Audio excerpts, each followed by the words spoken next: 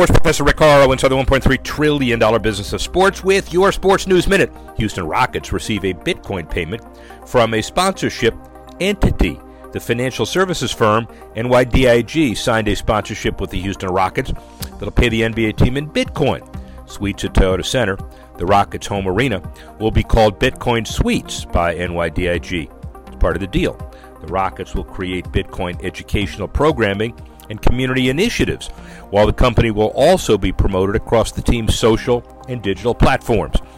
NYDIG logo will appear on court near the baseline during Rockets home games. Landry's restaurant chain, owned by Rockets owner Tillman Fertitta, also partnered with the company to implement its Bitcoin loyalty rewards program.